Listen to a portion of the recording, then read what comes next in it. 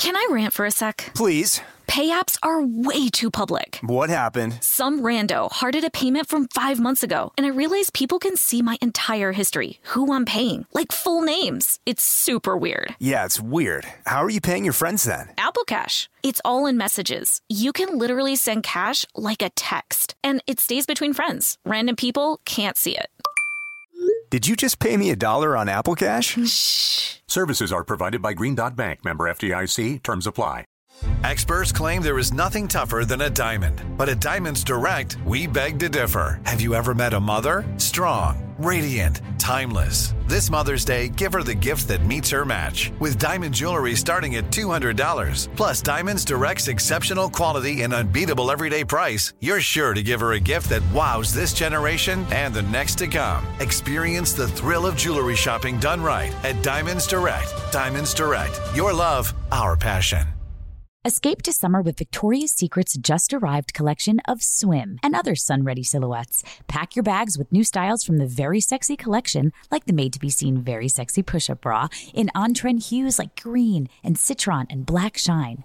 Rewind to the future with the VS Archives swim collection, inspired by Victoria's Secret's classic looks from the 90s and early 2000s. Plus, mix and match with their wide range of bikini tops and bottoms to find your dream suit. Shop now at your closest Victoria's Secret store or online at victoriassecret.com. From BBC Radio 4, Britain's biggest paranormal podcast is going on a road trip. I thought in that moment, oh my God, we've summoned something from this board. This is Uncanny USA. He says, somebody's in the house, and I screamed. Listen to Uncanny USA wherever you get your BBC podcasts, if you dare.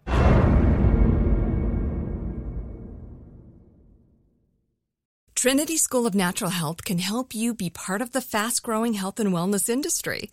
With an education that empowers communities, Trinity grads can change lives by applying natural health principles and techniques in holistic practices or stores selling nourishing health products.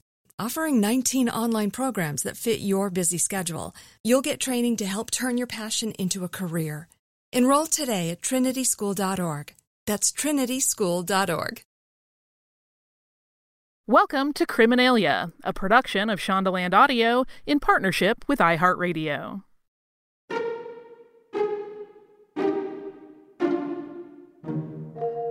This American traitor used the pseudonym Paul Revere when broadcasting propaganda over the airways.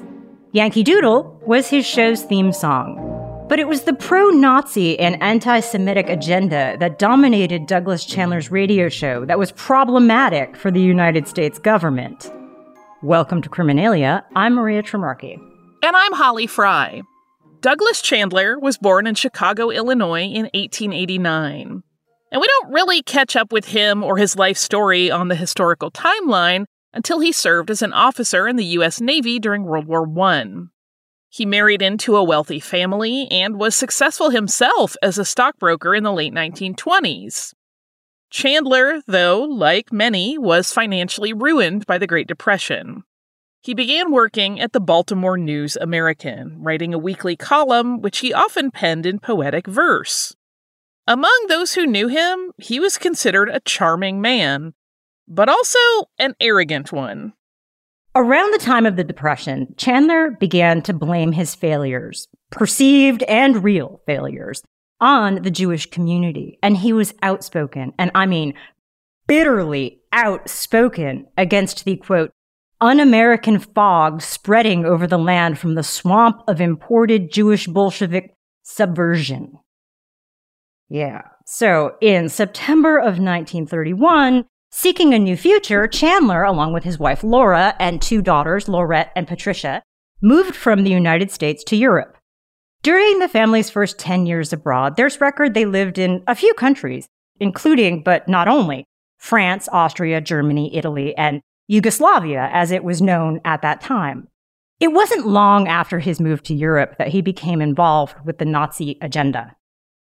According to historian John Carver Edwards' book titled Berlin Calling, American Broadcasters in Service to the Third Reich, During his first visit to Germany, Chandler was introduced to the Nazi press department's attaché and the general consul in Munich.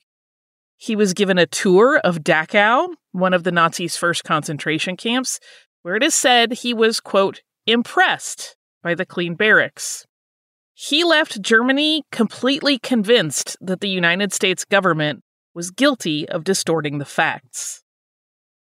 In addition to his interest in the Nazi agenda, Chandler, soon after relocating, bought himself a Leica camera and pursued a new career as a freelance photographer.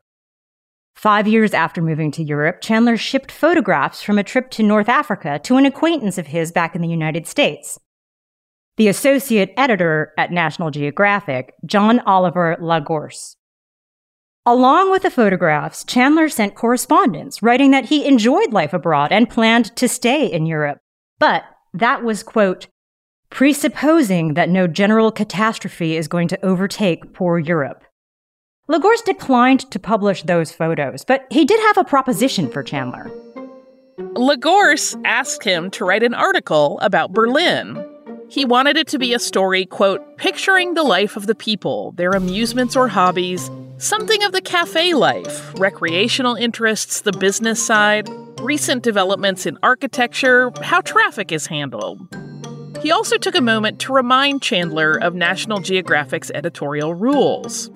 Stories should be, quote, of a kindly nature, and they needed to be, foreshadowing be damned, apolitical.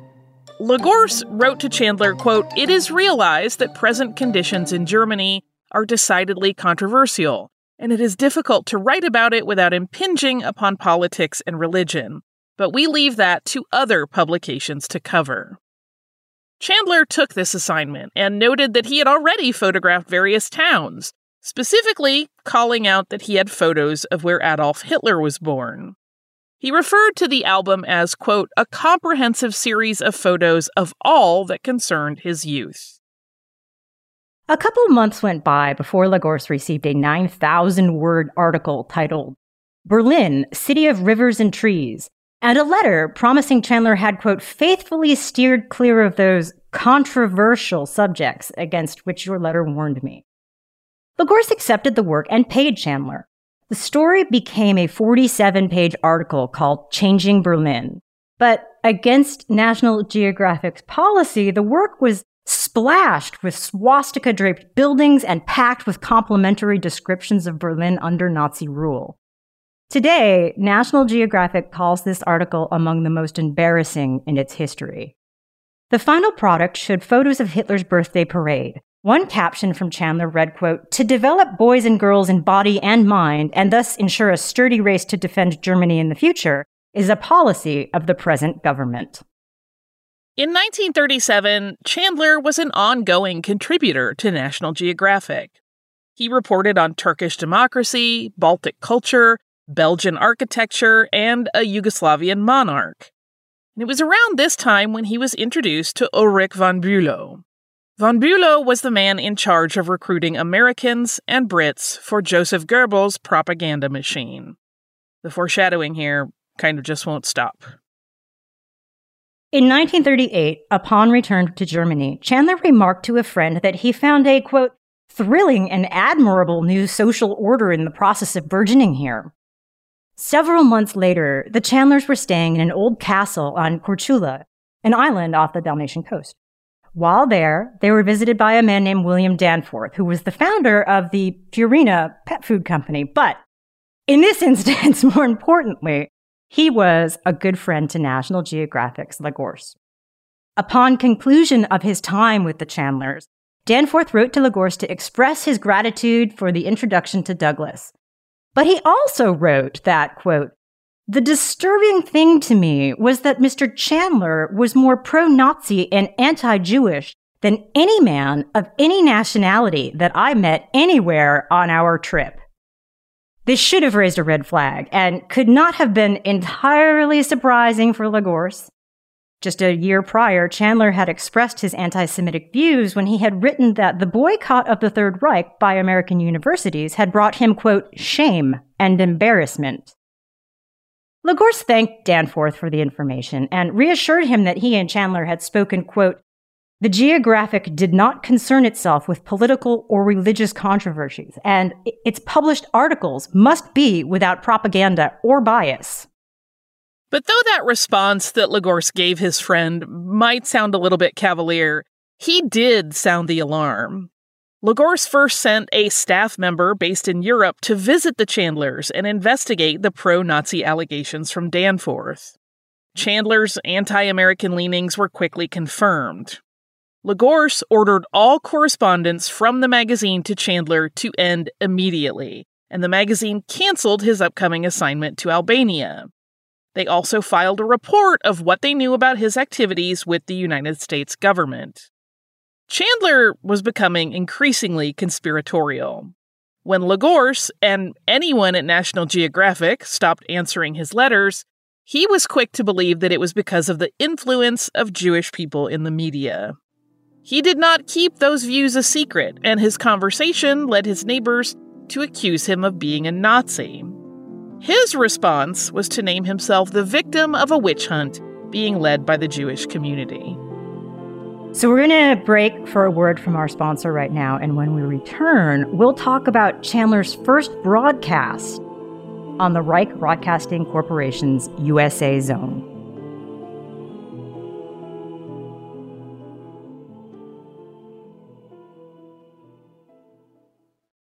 Can I rant for a sec? Please. Pay apps are way too public. What happened? Some rando hearted a payment from 5 months ago, and I realized people can see my entire history, who I'm paying, like full names. It's super weird. Yeah, it's weird. How are you paying your friends then? Apple Cash. It's all in messages. You can literally send cash like a text, and it stays between friends. Random people can't see it. Did you just pay me $1 on Apple Cash? Shh. Services are provided by Green Dot Bank, member FDIC. Terms apply. This episode is brought to you by Simply Safe. Listen, you listen to true crime podcasts. You know that the world can be dangerous and unpredictable, and that there will unfortunately be people who want to hurt each other. And so it's kind of nice to get a little peace of mind by having a good home security system. Just take a few precautions, and I recommend looking at Simply Safe Home Security. I've had my home broken into in the past, and it was a terrible feeling, even though nothing that bad really happened. Aside from an intruder, I just really like knowing that I have a security setup that lets me check in on my pets when I'm not home. That is a huge peace of mind giver when I am out traveling. Simply Safe sent me a whole home security system, and I was really, really impressed by the variety of indoor and outdoor cameras they offer. And the whole thing is backed by 24/7 professional monitoring for less than $1 a day. Get 20% off any new Simply Safe system when you sign up for Fast Protect monitoring. Just visit simplysafe.com/criminalia.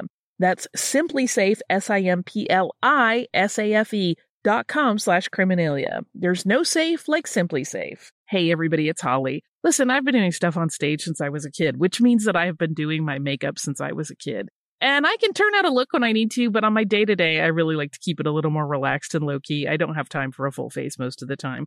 But that also means that Thrive Cosmetics can have me covered no matter what I'm doing, whether I'm doing something on stage, like I have an appearance or a live show, or I'm just running to the grocery store.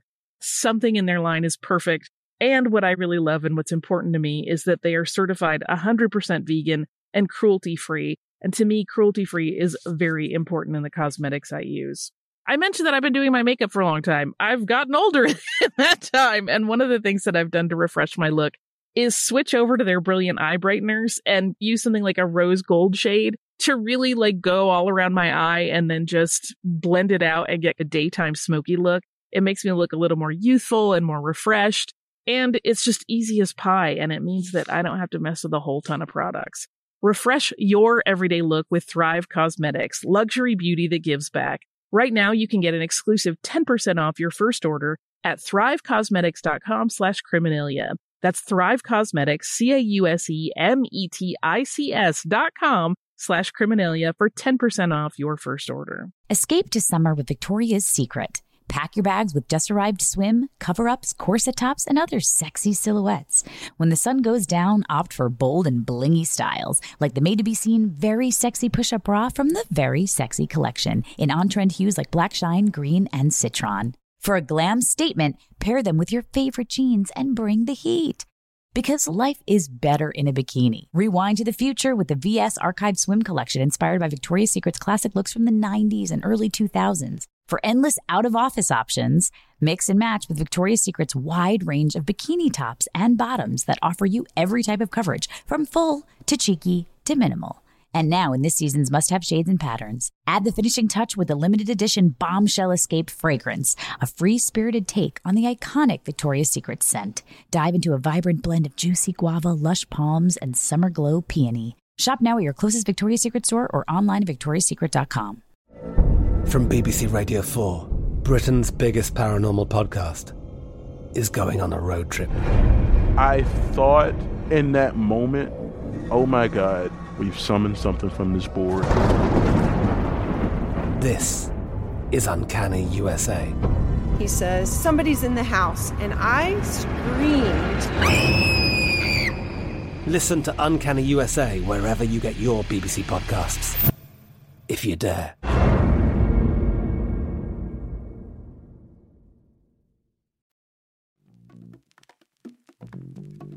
Welcome back to Criminalia.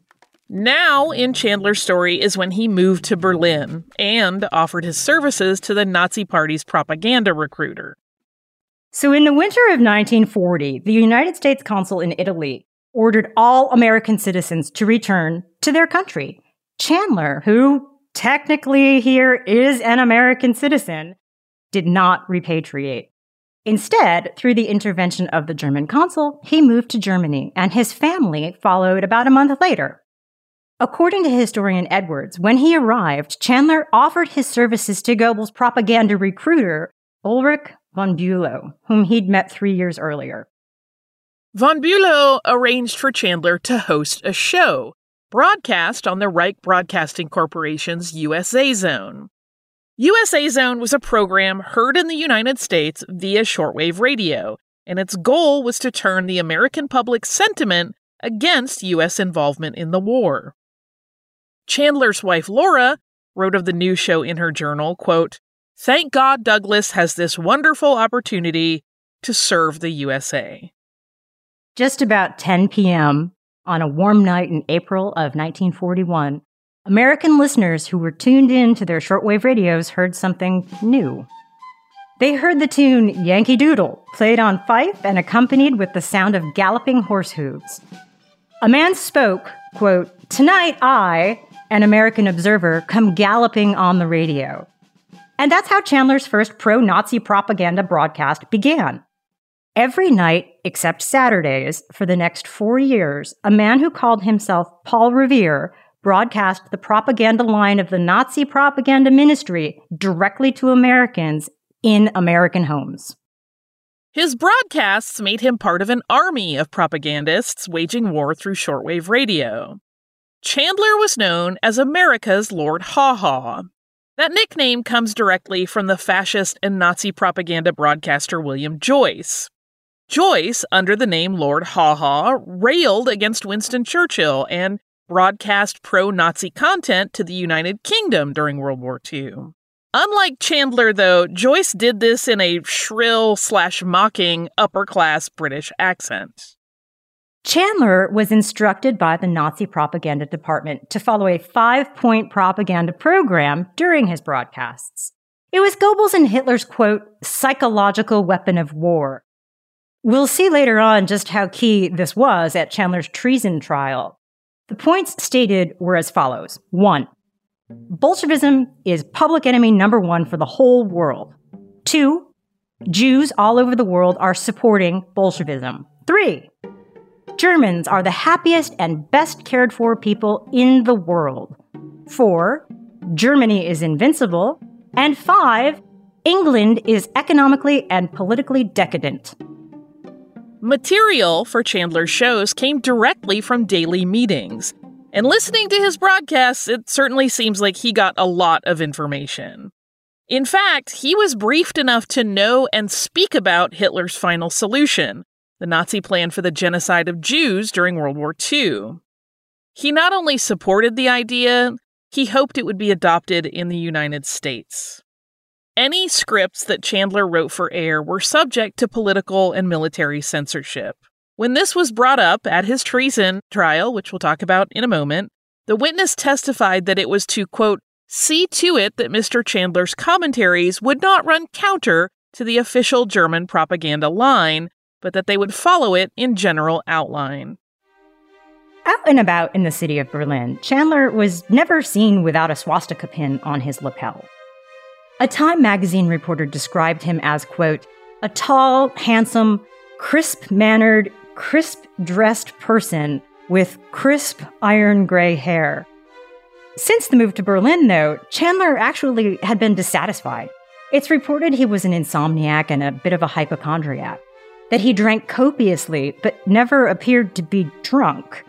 He once stated that after each recording session, he made himself physically ill. He wrote, quote, within the first hour, I would be seized by a violent nervous paroxysm which centered in my solar plexus and caused me, during the time of writing, a violent diarrhea each day.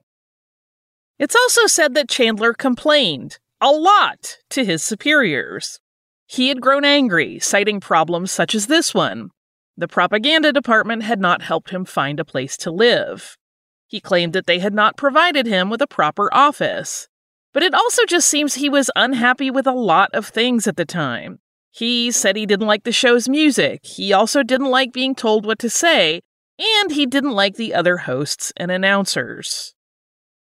On the night of May 26, 1941, no more than a month after the show had launched, Paul Revere announced that it was his 52nd birthday.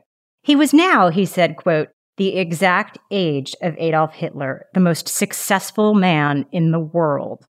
Then he did something perhaps unexpected. He introduced himself by his real name, Douglas Chandler, and he mentioned several times that night that he was a contributor to National Geographic magazine. In his writing and his broadcasts, Chandler talked big about who he worked for, while at the same time totally railing against the publication's leadership and editorial board. His work was steeped in his personal belief that the United States government was controlled by Jewish business interests, and he spoke to a pro-Nazi and anti-American agenda in his work. We read a few letters from National Geographic's readership that were sent upon reading and hearing his message, and they all sound a lot like this, quote, this is what I'm curious about. How did the Nazis come to have such a spite against the National Geographic? And another one, quote, I couldn't have been more surprised if it had been the annual report of the Ladies' Benevolent Society being ripped to ribbons. Lagorce personally wrote back to many outspoken members of their audience with replies such as, quote, it is a sickening commentary on human nature that an especially intelligent man would sell his birthright for Nazi gold. But as history has recorded, such things happen now and then. Chandler's beliefs had come to the attention of the Federal Bureau of Investigation, and now, of course, to National Geographic too, since they were getting notified about all of his poor commentary on them. And both of these organizations had begun to investigate him and his ties to the Nazi Party. Now, the American public knew about his agenda as well. In an editorial for National Geographic headlined America's #1 Traitor, a former friend of Chandler's, a man named Albert A. Brandt, wrote, quote, extolling the righteousness, glory, and invincibility of the Nazis, Douglas Chandler outdoes Goebbels. In the piece, and this is so crazily out of place, he mentions what, of course, we are all wondering, and that is, yes, Chandler was still, quote, an exceptionally handsome man. Why is this even there? Such an odd detail. I know he's bad, but he's still very pretty. He's got great hair. I don't get it. It's a super strange way to frame it. Like, he's trying to find something redeeming about it. Right? The one thing, he combs his hair well. On December 7th, 1941, the Japanese attack on Pearl Harbor drew the United States into the war. While other Americans were repatriated from Berlin, Chandler and his family stayed. He later told the FBI, quote, my only thought during this period had been for the continued existence of what we call the American way of life. During a broadcast, he said, quote, Yes, by all means, let Pearl Harbor be avenged, but not upon the Japanese, upon the real authors of this war, the Jews. The day is not far off the horizon when the Yankee cry will be for a plentifully purging pogrom, and the measures employed by the Reich will seem child's play in comparison. Chandler's show went on hiatus for a few months. We've read 2 months, 3 months, maybe as many as 6, probably 3. Upon its return to the airwaves in early 1942, Chandler reasoned that, quote, "At the end of the war, when I go home, if the Democrats are still in power, I will definitely be persona non grata with the officialdom, but will be acclaimed by the masses of the people." It was in 1942 when the United States government began prosecuting those who had committed treason during World War II. And on July 26, 1943, several American broadcasters were indicted for treason, and all were charged with committing that treason against the United States by supporting Nazi Germany. And among them was Douglas Chandler. When he was indicted in the United States, Chandler was still living in Germany, and his show carried on. His broadcasts grew increasingly mild is probably the best way to describe this change. He started playing classical music, and his big thing was the launch of a poetry series, noting that, quote, "poets and musicians were the ultimate peacemakers." Propaganda aside, Chandler was interested in making shows that contained good popular music with some sentimental songs mixed in, as well as, quote, "from time to time, good standard American poetry. Whitman, Tennyson, even Kipling, selected on the basis to arouse homesickness and the desire for peace." Only a few months after the U.S. declared victory in Europe in May of 1945, authorities discovered the Chandler family living in Durach, a Bavarian village. According to historian Edwards, Chandler spent the first several minutes of his apprehension simply staring at the U.S. Army captain who'd been sent to retrieve him. Just staring, dumbfounded. And then he asked the captain how the Americans liked his show. Chandler was taken to a U.S. Army detention center, and while there, he penned as many as 48 pages of his autobiography. He also officially became one of 11 Americans prosecuted for treason after World War II. The United States government hadn't really given much credit to the Nazi Party's propaganda broadcasts, but later on estimated that their shows did have an audience of between 150,000 and 300,000 Americans. Chandler was aware of his audience, and we quote him stating, "I am informed that there has been a vast increase in the number of Americans who habitually dial in on the shortwave sending of Berlin radio." Douglas Chandler's treason trial began on June 6, 1947, and lasted 3 weeks. Chandler, the defendant, stood in the Boston Federal District Court and entered a defense of insanity.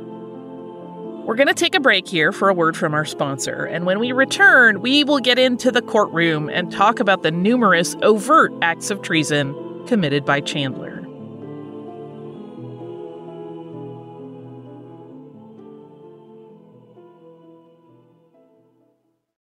Escape to summer with Victoria's Secret. Pack your bags with just-arrived swim, cover-ups, corset tops, and other sexy silhouettes. When the sun goes down, opt for bold and blingy styles, like the made-to-be-seen Very Sexy Push-Up Bra from the Very Sexy collection, in on-trend hues like black shine, green, and citron. For a glam statement, pair them with your favorite jeans and bring the heat. Because life is better in a bikini. Rewind to the future with the VS Archive Swim Collection, inspired by Victoria's Secret's classic looks from the 90s and early 2000s. For endless out-of-office options, mix and match with Victoria's Secret's wide range of bikini tops and bottoms that offer you every type of coverage, from full to cheeky to minimal. And now, in this season's must-have shades and patterns, add the finishing touch with the limited edition Bombshell Escape fragrance, a free-spirited take on the iconic Victoria's Secret scent. Dive into a vibrant blend of juicy guava, lush palms, and summer glow peony. Shop now at your closest Victoria's Secret store or online at victoriassecret.com. From BBC Radio 4, Britain's biggest paranormal podcast is going on a road trip. I thought in that moment, oh my God, we've summoned something from this board. This is Uncanny USA. He says, somebody's in the house, and I screamed. Listen to Uncanny USA wherever you get your BBC podcasts, if you dare.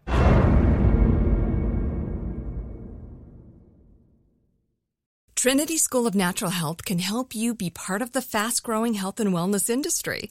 With an education that empowers communities, Trinity grads can change lives by applying natural health principles and techniques in holistic practices or stores selling nourishing health products. Offering 19 online programs that fit your busy schedule, you'll get training to help turn your passion into a career. Enroll today at trinityschool.org.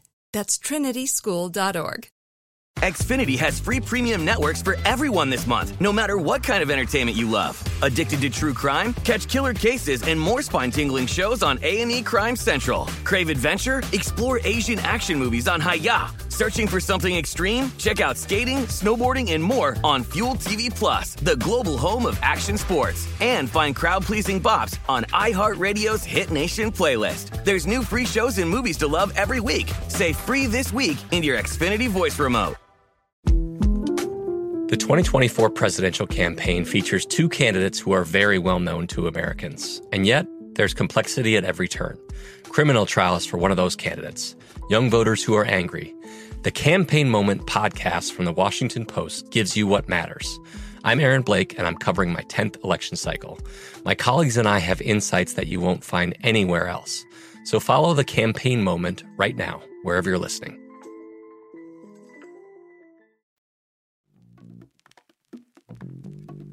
Welcome back to Criminalia. Let's talk about what happened in that Boston Federal District courtroom.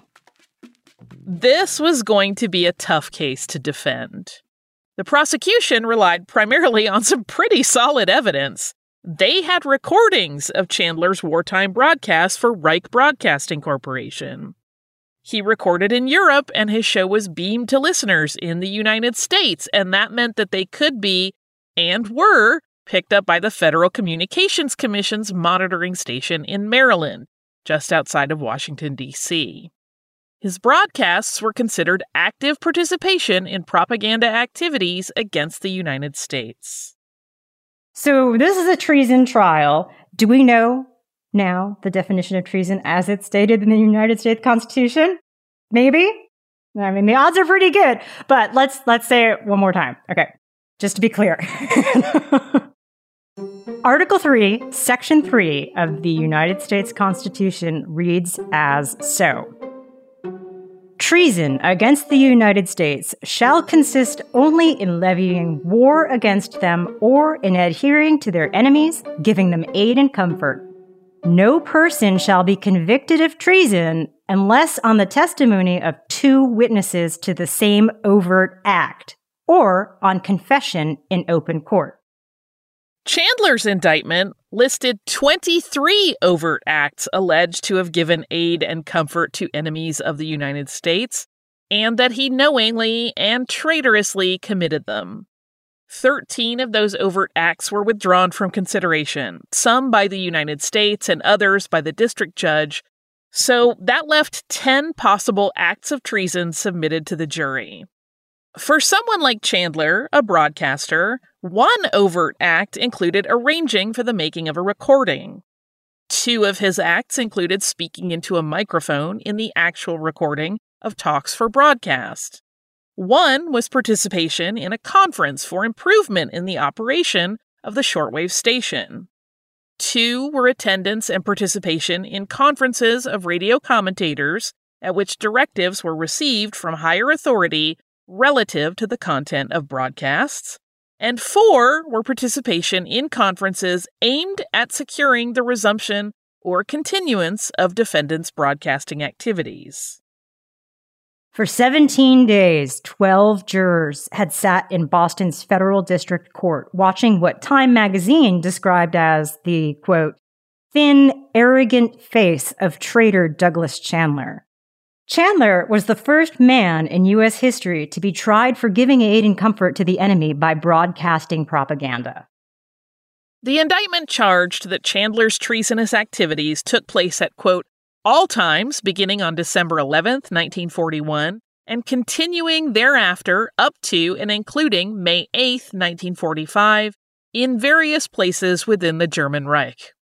Also included in the document was, and we're going to paraphrase as we go along here, that he was a native-born citizen of the United States and a person owing allegiance to the United States, and that he was in violation of said duty of allegiance, that he did knowingly, intentionally, and traitorously adhere to the enemies of the United States, and more particularly the government of the German Reich and the German Radio Broadcasting Company, as well as its officials and employees.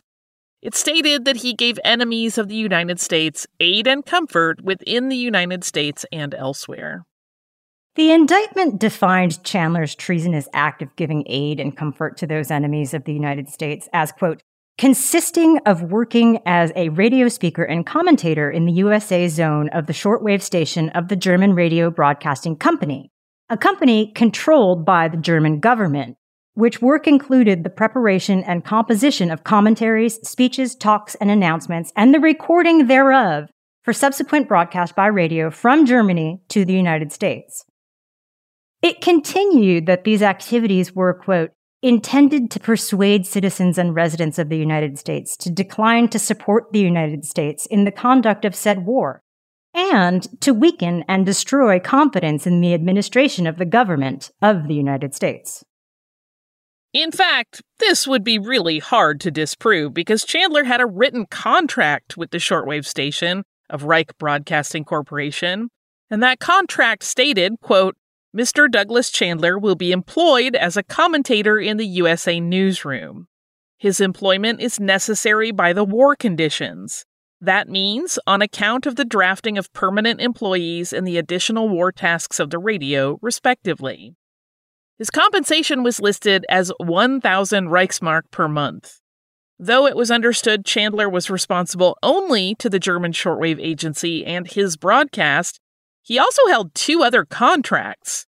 One with the Foreign Language Service Press Corp, where he drew a salary of 750 Reichsmarks per month, and another with the Anti-Komintern and the Anti-Semitic Action, for which he received 750 Reichsmarks a month for, quote, the regular collaboration in the foreign language propaganda of the Anti-Komintern and the Anti-Semitic Action, respectively. Chandler, in total, if you're doing the math, made 2,500 marks per month, which made him the highest paid commentator in the USA zone. His superior, who was chief of the division, received less than half of Chandler's income. For the prosecution, the news editor of the USA zone testified, quote, we said that German propaganda during the war was to be used chiefly to create disunity among the Allies, England, America, Russia, and also to create disunity within the individual countries. Along the same line, he continued, quote, commentators were told to stress themes along the lines that America would never be able to win the war, that it would be much too costly, that the establishment of a second front would fail owing to the strength of German armies, that actually America had nothing to do in this European war, that America had no war aims, that the GI did not know what he was fighting for.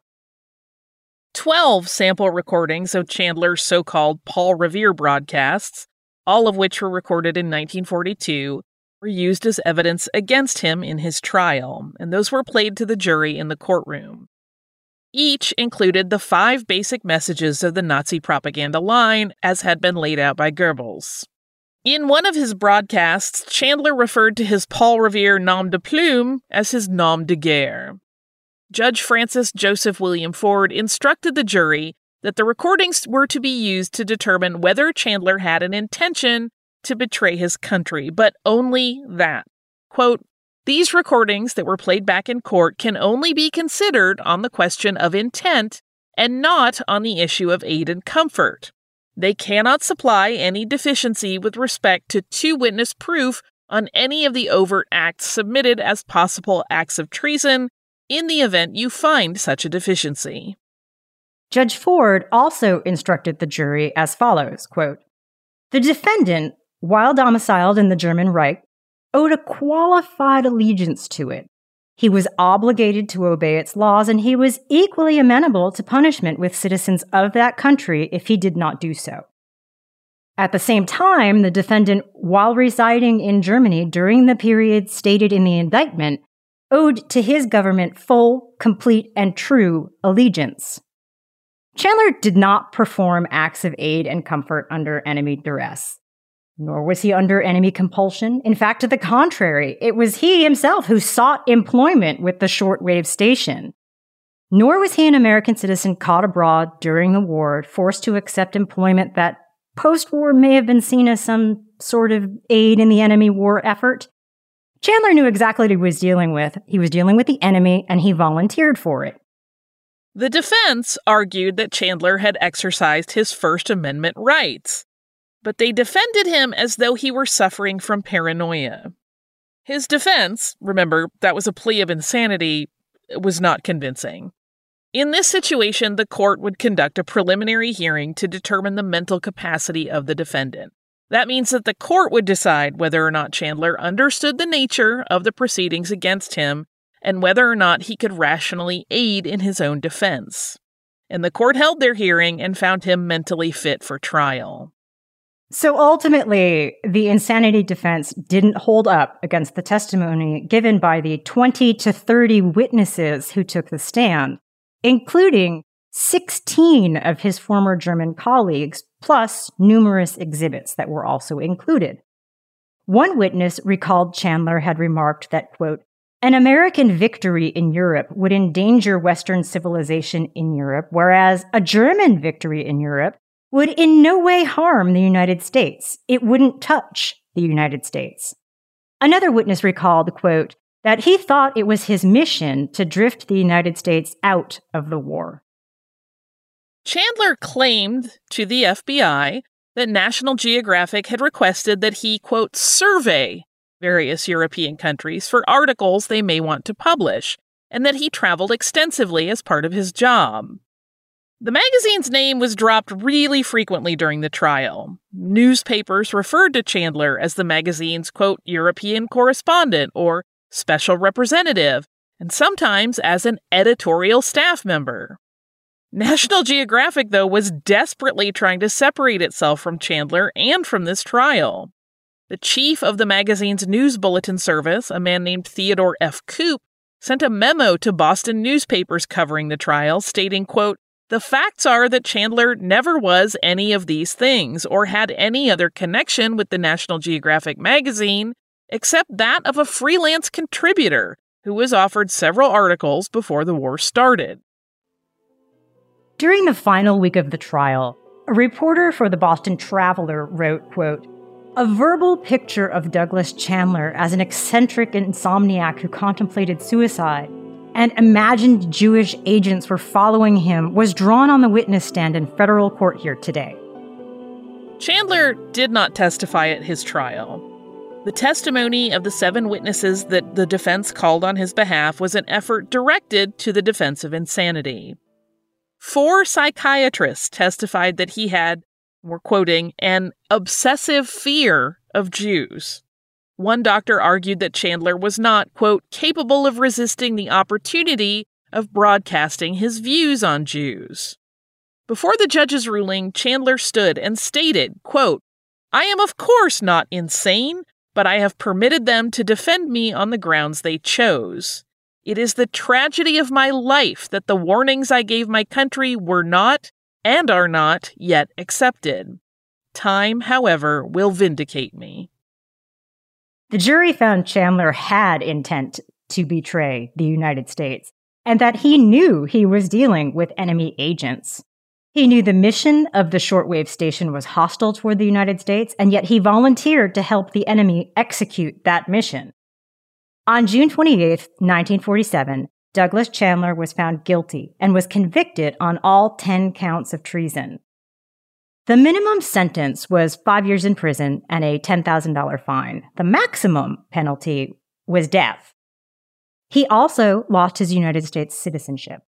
Prosecutors argued for execution by hanging, stating, quote, because he wanted Germany to win the war. Chandler was not given the death penalty, though. He was sentenced to life in prison, In 1963, President John F. Kennedy commuted Chandler's sentence, with the provision, though, that he leave the United States and never be allowed to return. In August that year, Chandler was deported to Germany.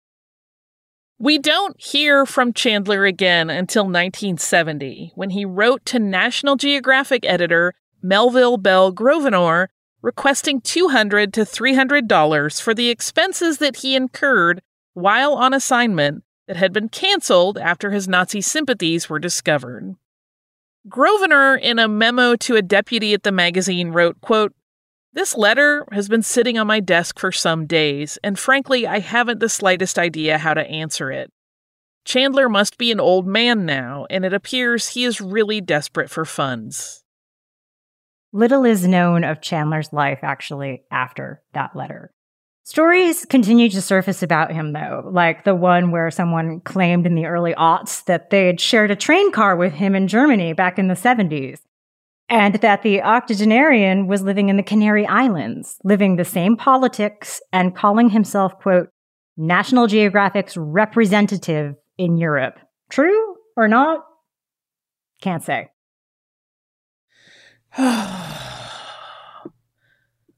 Would you like to have a little perfidy pour to take the edge off this one? I actually was just about to ask you, maybe we should take the edge off. We need a refreshment, whether it's with alcohol or not. I just need something refreshing.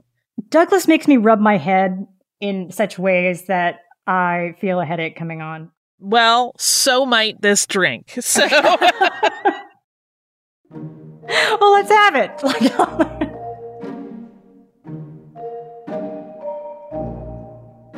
In thinking about this and in examining his life, it's a very harsh story in many ways, and it's hard to understand. And you see how you and I have talked about, he kind of in some ways seems like a person who kind of went with the flow of people that were agreeing with his kind of extreme ideas, and then found himself in way too deep in a messy situation. That's a very gentle way to put it, obviously. He was committing treason. Very, but yes. And I'm just calling this one propaganda because it seems like the only word. I kept thinking about what would be clever, and I'm like, nothing feels right. Because of the direct impact of the work of people like him and what we know was happening in Germany at this time and how many people lost their lives. I didn't want to do a pithy, cute name. So I wanted to make a very strong drink. It's not just spirit forward, it's all spirit. This is a little bit of a variation on how you might make a martini.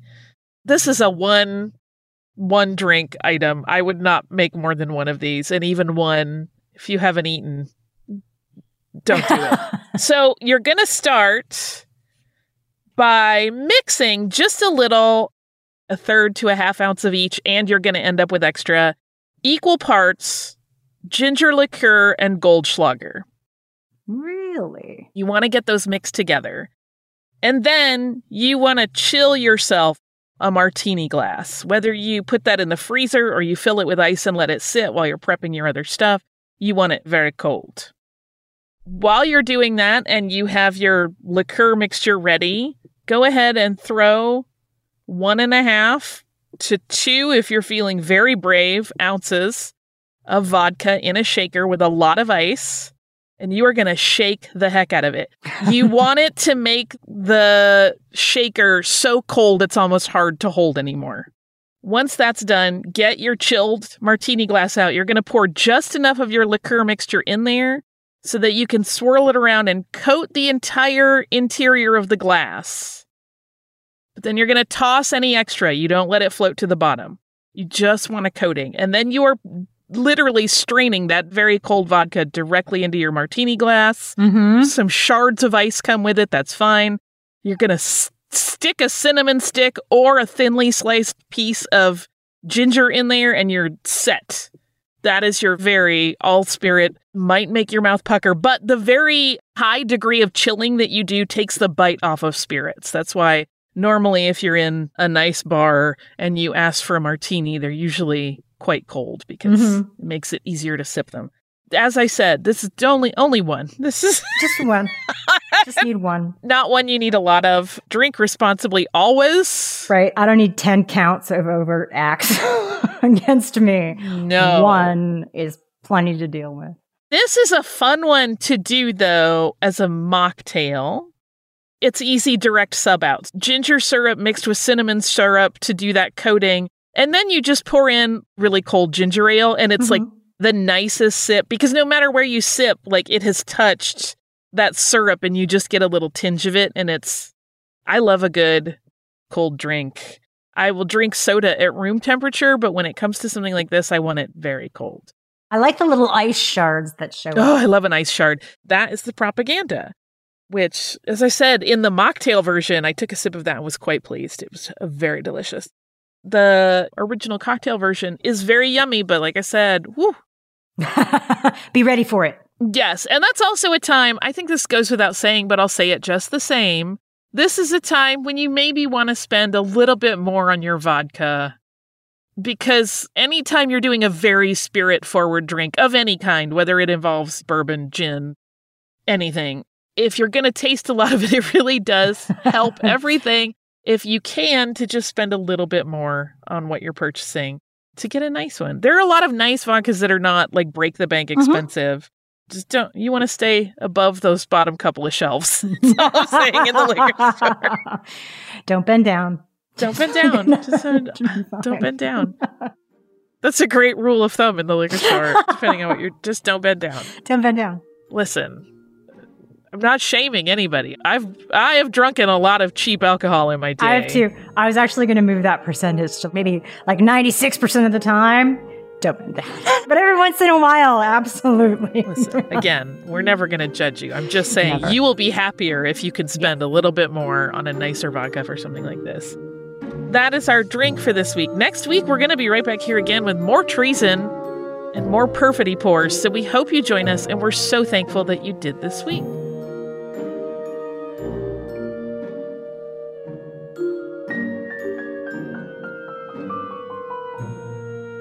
Criminalia is a production of Shondaland Audio in partnership with iHeartRadio. For more podcasts from Shondaland Audio, please visit the iHeartRadio app, Apple Podcasts, or wherever you listen to your favorite shows. From BBC Radio 4, Britain's biggest paranormal podcast is going on a road trip. I thought in that moment, oh my God, we've summoned something from this board. This is Uncanny USA. He says, somebody's in the house, and I screamed. Listen to Uncanny USA wherever you get your BBC podcasts, if you dare.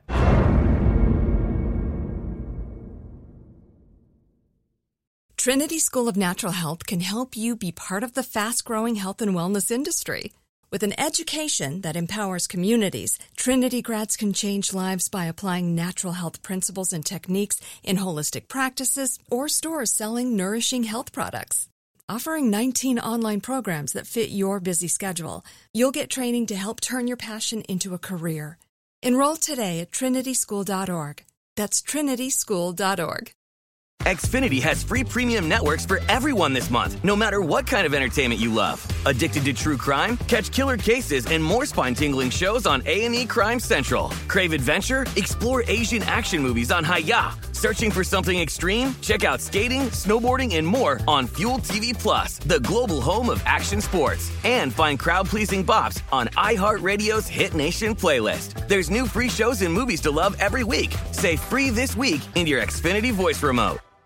Are you still searching for your perfect place to call home? Well, now is the time to buy at Fisher Homes. If you're looking to move in before the end of 2024, May could be your last opportunity to start building your dream home and close before the year's end. If you're hoping to move in even sooner, Fisher Homes also has homes that are move-in ready and waiting for you, where you can start enjoying the benefits of homeownership even faster. Schedule your personal tour with a new home advisor today at FisherHomes.com and make this spring the season you find your perfect home sweet home. Tired of restless nights? At Leesa, we know good sleep is essential for mental, physical, and emotional health. From memory foam mattresses to hybrids that keep you cool all night long, Leesa's mattresses offer exceptional comfort and support with free delivery and 100 nights to try out your mattress in the comfort of your home. For a limited time, save up to $700 off select mattresses plus 2 free pillows. Go to leesa.com/iHeart for an additional $50 off mattresses and select goods. Exclusions apply. See leesa.com for more details.